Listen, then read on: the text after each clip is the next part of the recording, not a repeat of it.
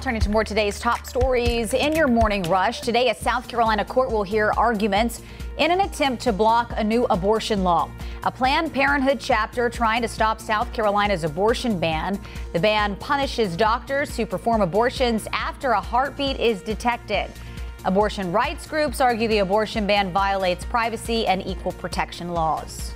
Mecklenburg County health officials working to slow the spread of monkeypox. Right now, there are 27 confirmed monkeypox cases here in North Carolina. 18 of those are in Mecklenburg County.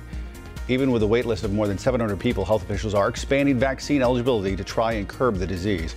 We have full details on who now qualifies on our website, WCNC.com. CMS signing off on plans to sell those embattled clear backpacks. The district says it accepted a bid for the bags. It will sell them for $85,000. That's about a fifth of what the district spent to buy the backpacks. The district put them up for auction after discovering cancer warning labels on the items.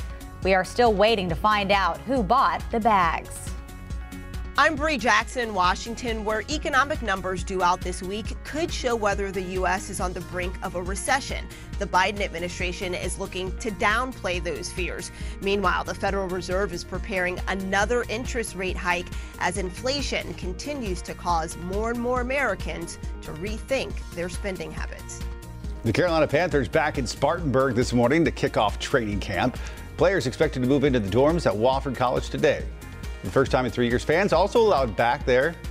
They can once again see players enter and exit practice. A great spot for autographs as well. And also just to connect with players, meet them firsthand. Always a popular tradition.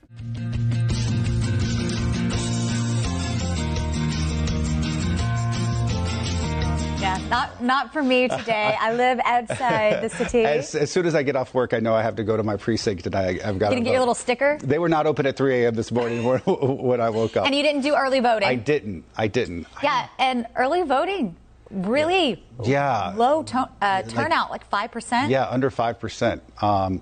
So, I mean, they're thinking that for everything, once you count early voting and once you count today's, it'll probably be under 10%, which is abysmal. As one professor told me last week, because when you think about it, these are like our local leaders who make decisions that impact a lot of what we do. Why do you think it is? Because, like you said, these are so important. They affect your community, where you live, your kids, everything. But I mean, they're not like presidential elections. Yeah. People just don't seem to pay as much attention to these local elections, unfortunately. Here's the rough thing is that usually Charlotte City